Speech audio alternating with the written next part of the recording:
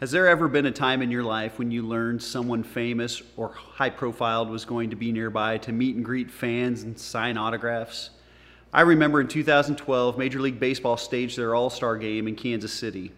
My wife and I took a few days off and we went to all of the festivities the days before leading up to the game. Now, one of those events was a baseball exhibit in a large exhibition hall in downtown Kansas City. When we walked in, there were numerous booths that you could visit and interact with. There are also community events that were staged there. One of those community events was a fundraiser that involved a meet and greet with former center fielder and Royals Hall of Famer Willie Wilson. Now, it's possible you don't know who he is, but I do. As a kid, my first number I wore playing baseball was Willie Wilson's. We played similar positions, and I watched every game I could. So, I waited in line for a long time just to get a chance to meet one of my favorite players. Something happens to us when we learn high-profile people will be in our town.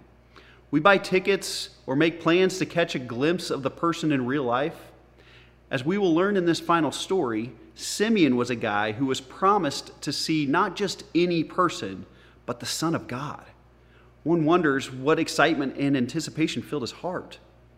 Joseph and Mary come to the temple with their newborn son to present him to the Lord, as it is directed in Leviticus.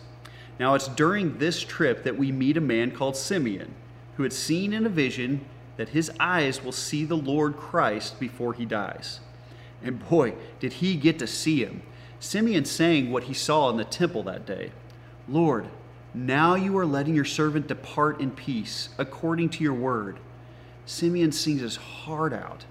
"My eyes have seen your salvation that you have prepared in the presence of all peoples, a light for revelation to the Gentiles and for your glory to your people Israel."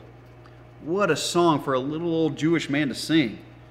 Simeon sees what others in the temple missed that day.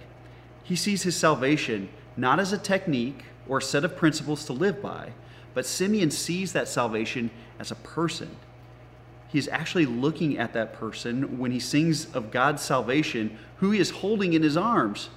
Can you imagine holding this baby while singing his praise? It must have been overwhelming for him. Simeon sings to and about this person. It is in a person that we find our peace. It is in this person in whom we discover our joy. It is this person Simeon sees his hope. It is where we find freedom from addiction and vice. It is in this person that evil meets its match. It is in this person that God's full love is embodied. Our prayer for you this season is that you, like Simeon, will have eyes for Christ. Let us fix our eyes on Jesus, who is the author and perfecter of our faith. Will you find salvation and love expressed in this child, this Emmanuel, this Jesus? God bless you this season, because frankly, he already has.